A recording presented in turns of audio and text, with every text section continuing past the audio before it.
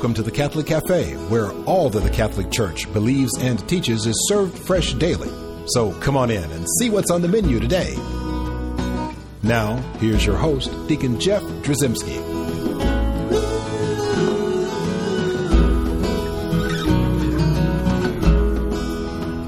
Greetings and welcome to the Catholic Cafe. I'm Deacon Jeff, sitting in the luxurious corner booth of the Catholic Cafe. And I got to be honest with you, I kissed the ground before I came in here. Tom Dorian, hello, how are you doing? It's good to see you. That was kind of fun to watch, by the way. Well, yeah, exactly. And you're probably thinking, I don't get to see that every day. Why did he kiss the ground? Yeah. Well, I kissed it because I'm back in the good old U.S. of A. Welcome back. I know we have listeners all over the world, but you know what? I enjoy being home. Absolutely. I spent a lot of time in Lourdes, France. There you go. And that was kind of nice. Wow. A great visit. We had some great shows. I got a lot of good feedback on the shows we did there. But, you know, it's good to be back. Welcome back. And you know, I'm glad to be sitting here with you in the luxurious corner booth of the Catholic Cafe. Great to be here. Great to be here. Well, you know what? We're going to ask an important question today in today's show. I can't wait. Yeah, and this show is going to be about something that you might think, well, I kind of know what that's all about. Okay. And if I were to ask you, yeah, one of the things I like about you, Tom, is you're every man. Oh yeah, right. So I can talk to you, and I get a sense that I'm talking to every man. Did you just call me average? No, every or below man. average? No, I think everybody's above average. That's the way I see it. All right. So you're every man. I'm going to ask every man this question. Okay. Are you a Christian? I am. Yeah. See, every man quickly puts themselves in that category. They're happy to be a Christian. Yeah. But then it gets a little more difficult when I say, well, what does it mean to be a Christian, right? So then you start to define that a little bit, and a natural definition is, well, I'm a follower of Jesus. Right. Right? Another word for that is disciple. I'm a disciple. Right. And we hear that word in Scripture all the time. Yeah. And so then the question becomes, what does it mean to be a disciple? Okay. I say that's a difficult question to answer for some people. You're right. It's easy to say you're a Christian, easy to say you're a follower of Jesus. It's easy to say you're a disciple. It's just hard to say what that really means in your day-to-day life. What does that actually mean? And so you got some answers for us. Well, you know, all the way back from Lourdes. I don't have the answers. Oh, yeah, you But do. I think God has the answers for us, and all right. especially if we were to look in sacred Scripture, we're going to find some good answers for what it means to be a disciple. Okay. And to follow Jesus. So where we're going to go in Scripture is we're going to go to the Gospel according to Luke. Okay. We're going to be in chapter 9. All right. I'm going to start reading a little bit here, and we're going to read starting at verse 57 of chapter 9 in the Gospel of Luke. As they were proceeding on their journey, someone said to him, meaning Jesus, of course, "I will follow you wherever you go." Jesus answered him, "Foxes have dens and birds of the sky have nests, but the Son of Man has nowhere to rest his head." And to another he said, "Follow me." But he replied, "Lord, let me go first and bury my father." But he answered him, "Let the dead bury their dead, but you go and proclaim the kingdom of God."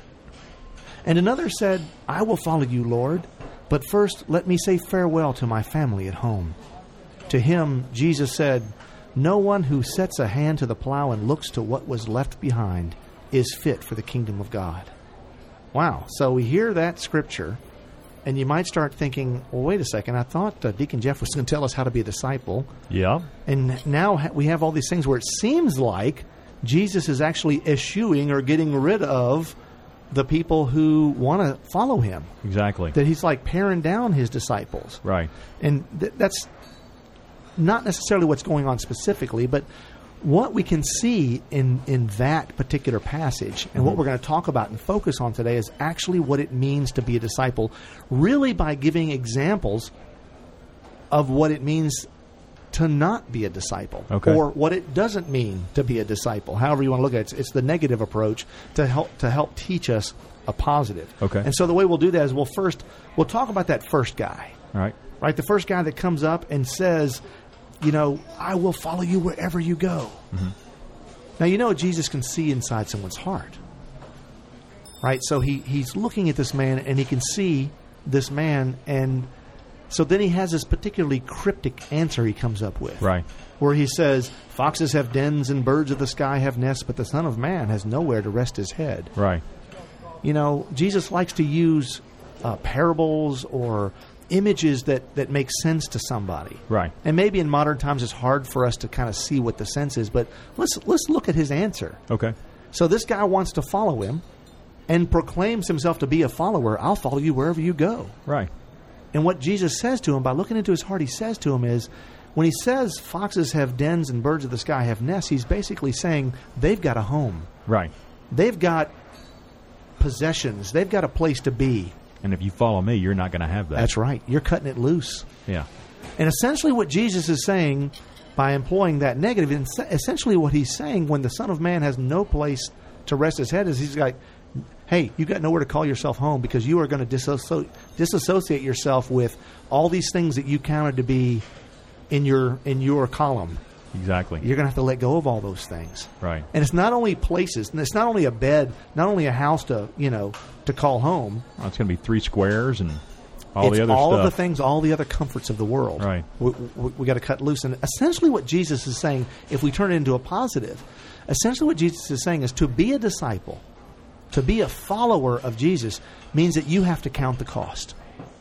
You have to realize that you have to put forth an effort. Not only that, but it has to cost you. Right. Think about that for a second, because we all claim to be Christians, we all claim to be followers, we all claim to be disciples, and yet it's so hard for us to peel off a few dollars. It's so hard for us to get rid of some of the creature comforts we have. Right. Right? It's so difficult for us to dissociate ourselves, to let go of those things and to trust God. Right. It's so hard to trust God. We think, well, if I give this money, right? How am I going to make it here? That's exactly right. How am I going to fill in that gap? We see that in government all the time, right? Right. Well, if we give a tax break, then we're going to have to make up that money somewhere else. Right. Or if we don't spend this money, we're not going to have the money, the next time around. Exactly right. So all these, it's all about the money and where's that money coming from? Right. Right. So you got this cost of living and you need to generate this amount of money and you got to have that money. And what Jesus is essentially saying is you got to trust God. Right. If you're going to be a disciple, you're going to have to trust Him at some point. Hard to do. Sometimes we have to make a leap of faith at this point and try to figure out what does God want us to do. Right. But I can tell you this based on that scripture. I can tell you this, that if you want to be a disciple of Jesus, unless it is costing you, and I'm not talking about just money, Okay. but unless there's a cost, unless you're counting the cost, you're not truly a disciple. Because essentially what you're doing is you're giving of your excess, you're giving of your cast-offs, right? Now, for those of you who are listening, I'm not telling people that if you have an extra coat, you shouldn't share it with the homeless, or if you have extra food, you shouldn't give it to the food bank or whatever, or if you have extra money, you shouldn't give it to the poor. You should do these things because these are the good fruits of your efforts, right? Blessing God and blessing your life, these good fruits that come from your work. Yeah, we have extras. We should share those with people. But Jesus asks us to go even further and go even deeper and to share that which costs us. Share that which makes us comfortable. Because when we're comfortable in this world, what does that mean? Might be uncomfortable in the next. Or we've grown comfortable in the things that don't provide eternal comfort, That's which true. is exactly what you're saying. Right. You ain't going to be comfortable in the next because you're not going to be there because you're so wrapped up in making sure you're all snug and tucked in here, that Right. you got your nest egg, that you're retired, that you got all these things, all your ducks in a row, whether it's financial, spiritual, anything, family life, whatever it is. We got everything all organized, and now I can give. Yeah. And if you wait until then, Doesn't work that way. It ain't working. Right. So, speaking of waiting, let's talk about the next guy that shows up, because he's a waiter. The next guy that shows up says, well, actually, Jesus calls him. Mm-hmm. Right? Jesus actually calls to him and says, "Follow me." Mm-hmm. And again, the guy's like, "Well, I think I'd be willing," and basically says, "Lord, let me go first and bury my father." Now, at the outset, that sounds like a perfectly reasonable request. Sounds reasonable to me. And then Jesus, he has another cryptic This answer. is a zinger. Yeah, he says, "Let the dead bury their dead, but you go and proclaim the kingdom of God." Let the dead bury their dead. It's harsh sounding. It is harsh sounding, and a lot of people might think, well, is Jesus basically saying that this man, obviously a Hebrew, and it's a great responsibility that would fall on the child, the son, has the responsibility of burying his father. And likely, some biblical scholars look at this verse and go, it's likely that guy's dad wasn't actually dead. Right. That he's just espousing or vocalizing that familial duty he has Right. as a Jewish son, that I know I have to bury my father. So before I follow you, Jesus, I have to take care of all these things. Right.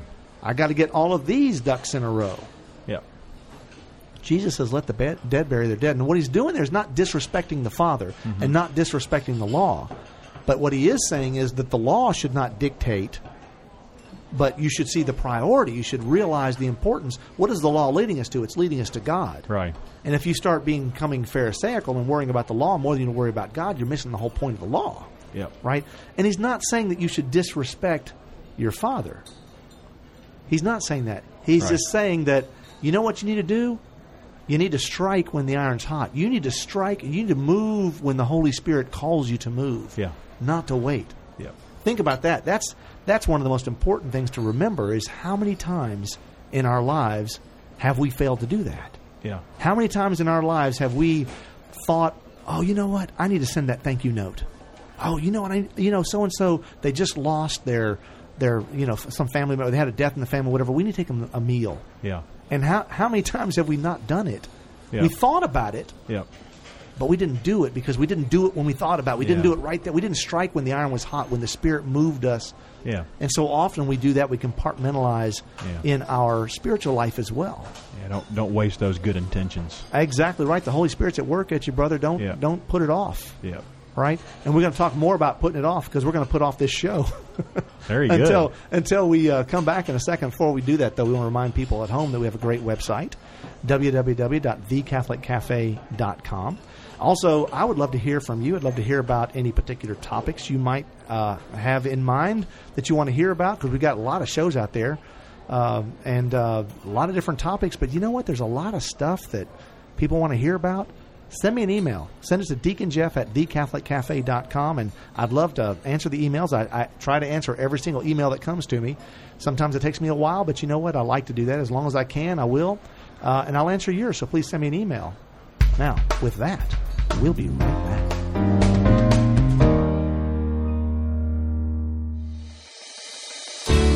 I'm Bess Drzycimski, and this is another great moment in church history.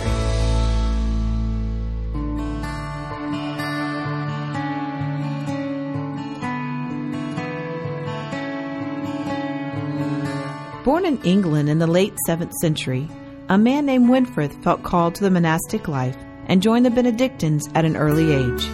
It was not long before he flourished in the faith and became recognized as a powerful conduit for the Holy Spirit to all those he encountered. Tradition tells us that the Pope himself changed Winfrith's name to Boniface, a name that means good fortune.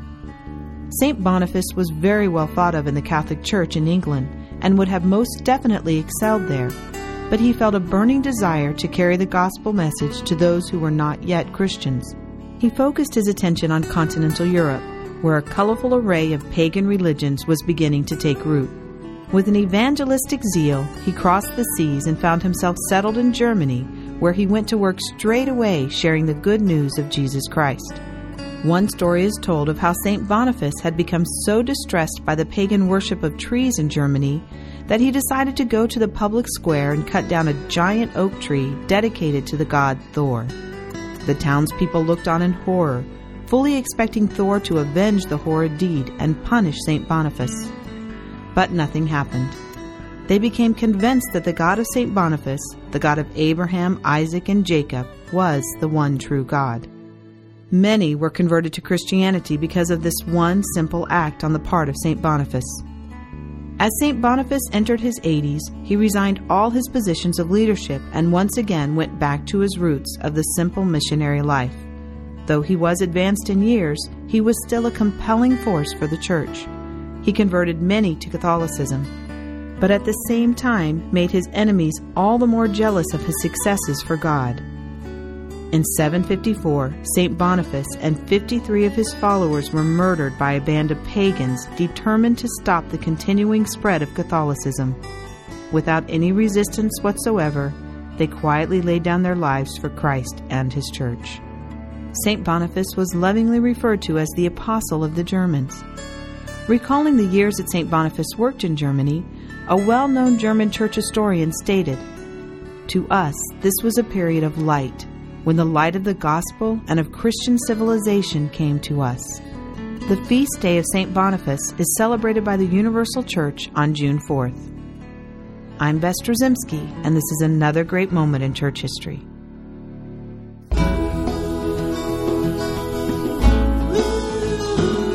Welcome back to the Catholic Cafe. Here's Deacon Jeff. And we're back in the luxurious corner booth of the Catholic Cafe, and we're talking about what it means to be a disciple. And I'm sitting here talking to my good buddy Tom Dorian, who is every man. And Tom, we're talking about, first of all, we mentioned the guy that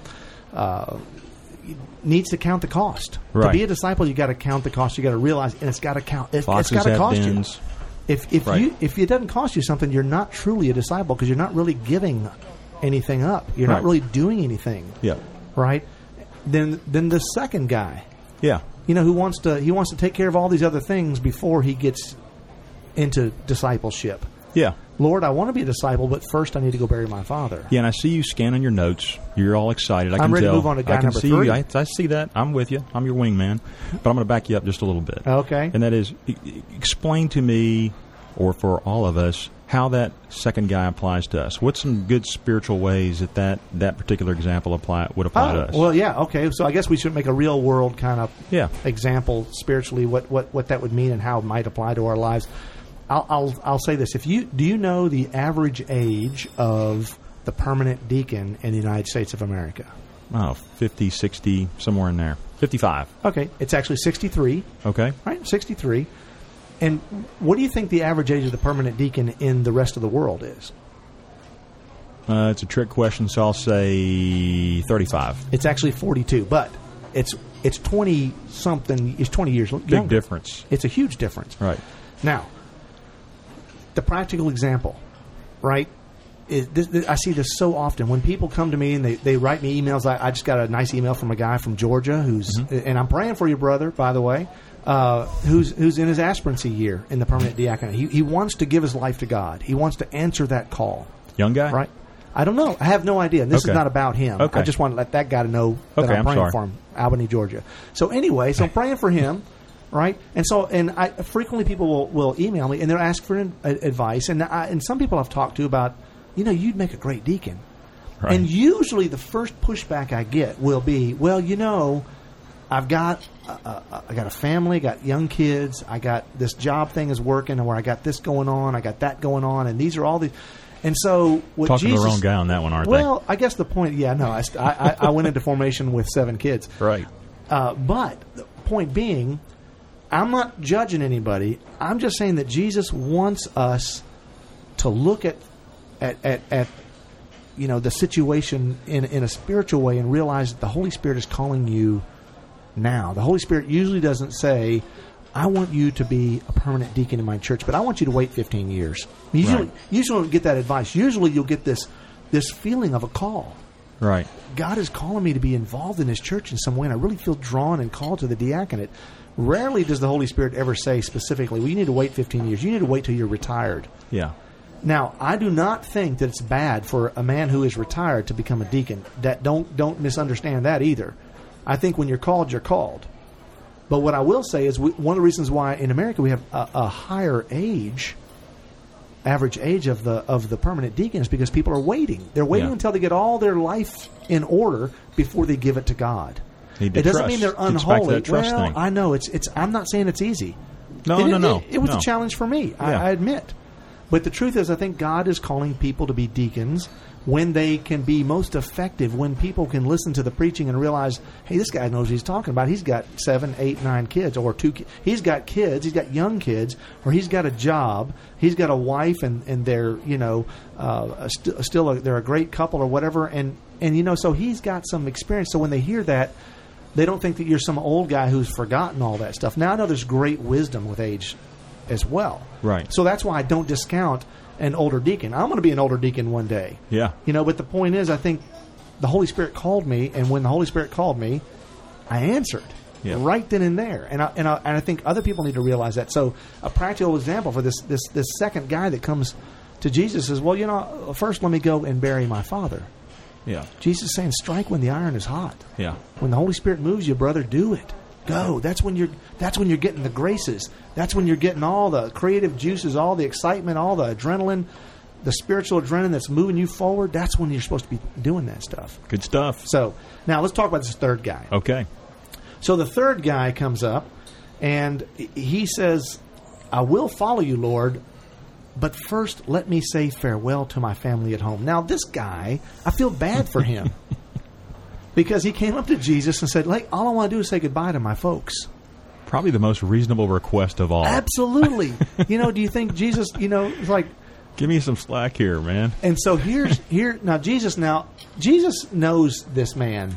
He sees into his heart. So we have to realize that right off the bat. And these are meant to be examples for us, for all of us. They wouldn't be in Scripture if it weren't meant for us to read and understand and apply to our own lives. Right. So you have to know Jesus is not disrespecting the family. It's not that he doesn't care about the people that you love. What he's teaching us here with this little other sort of cryptic answer, he says, no one who sets a hand to the plow and looks to what was left behind is fit for the kingdom of God. What does he mean by that? No one who sets a hand to the plow. What happens when you look over your shoulder when you're plowing? What happens to the plow? Oh, probably the same thing when you're driving. That's exactly right. You're going to be pulling to the right or the left. That's exactly right. It's going to get out of line. Exactly. You lose focus of where you're going. If you are dwelling in the past, right? If you're looking at the great stuff you did previously, if you're living in that, or if you're looking at the stuff that has brought you great pain and suffering, and you're living in that and dwelling in that, carrying all that baggage around, or if you're just constantly looking behind you, what a great family I came from, what a great upbringing, what a great school, what a great whatever, and you're looking over your shoulder constantly, you're not looking forward. Right. You're not looking at the goal. You're not looking at what Christ wants you to look at. To be a follower, you actually have to have your eye on the lead man. Yeah. You can't follow unless you're looking to him, right?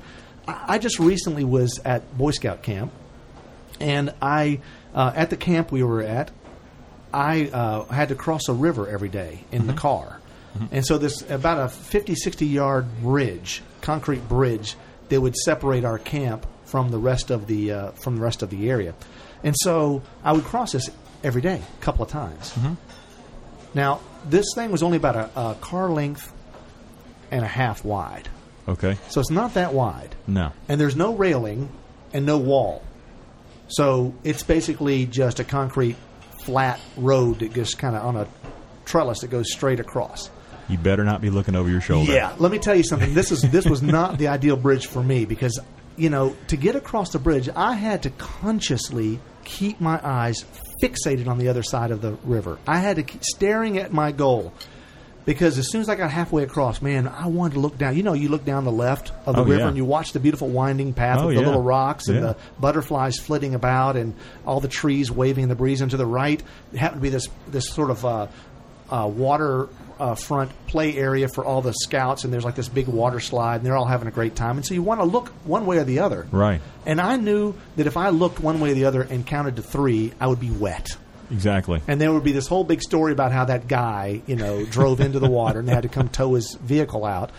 And, to not have that be a problem, I had to keep my eyes constantly fixed and forward. Right. Looking to where I wanted to be, looking to the goal. And what Jesus is saying here, because see, if you're plowing a field looking over your shoulder, you're going to go to the left, or you're going to go to the right. You're never going to plow a straight line. You're not going to be a good farmer. Right. Right. Well, same thing with ministry. Same thing with discipleship. You gotta be purposeful. You gotta have a goal in mind. You have to have a place where you are going. To attain that goal, you have to keep your eyes on the prize. Yeah. Right. So often we get distracted. Yep. And there's lots of good things in the world to distract us, good and bad things. There are a lot of things that take us off the path. There's a lot of sinful things, right? We know some of us spend too much time on the internet. Some of us have problems with pornography. Some of us have problems with lust for money or power or whatever. But then also we have these good. Some of us are just party people, have a good old time and just relax and not worried about things. And you're not looking forward. Right. What Jesus is saying is, if you want to follow me, you got to see me. You got to look at me. Right. Look at the leader. Right. Yep. If you want to follow me, you got to keep your eyes on the prize. You got to keep fixed and focused. And you have to be purposeful and intentional. Mm-hmm. There's this phrase, there's a couple of books out right now talking about intentional discipleship. Mm-hmm. That means you have to want to do it. You have to mean to do it.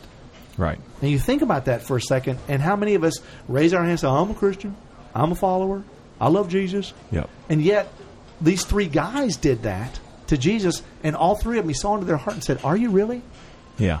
Let me leave you some words that you can go home and kind of ponder, discern, pray about, then come back and tell me tomorrow. Are you really a follower? Yeah. You know, the passage, the Bible, is broken up into little sections, and they titled that section, The Would-Be Followers of Jesus. Right? These are people that would be, except they have these issues. Yeah. Right? They would be a follower, except they don't count the cost.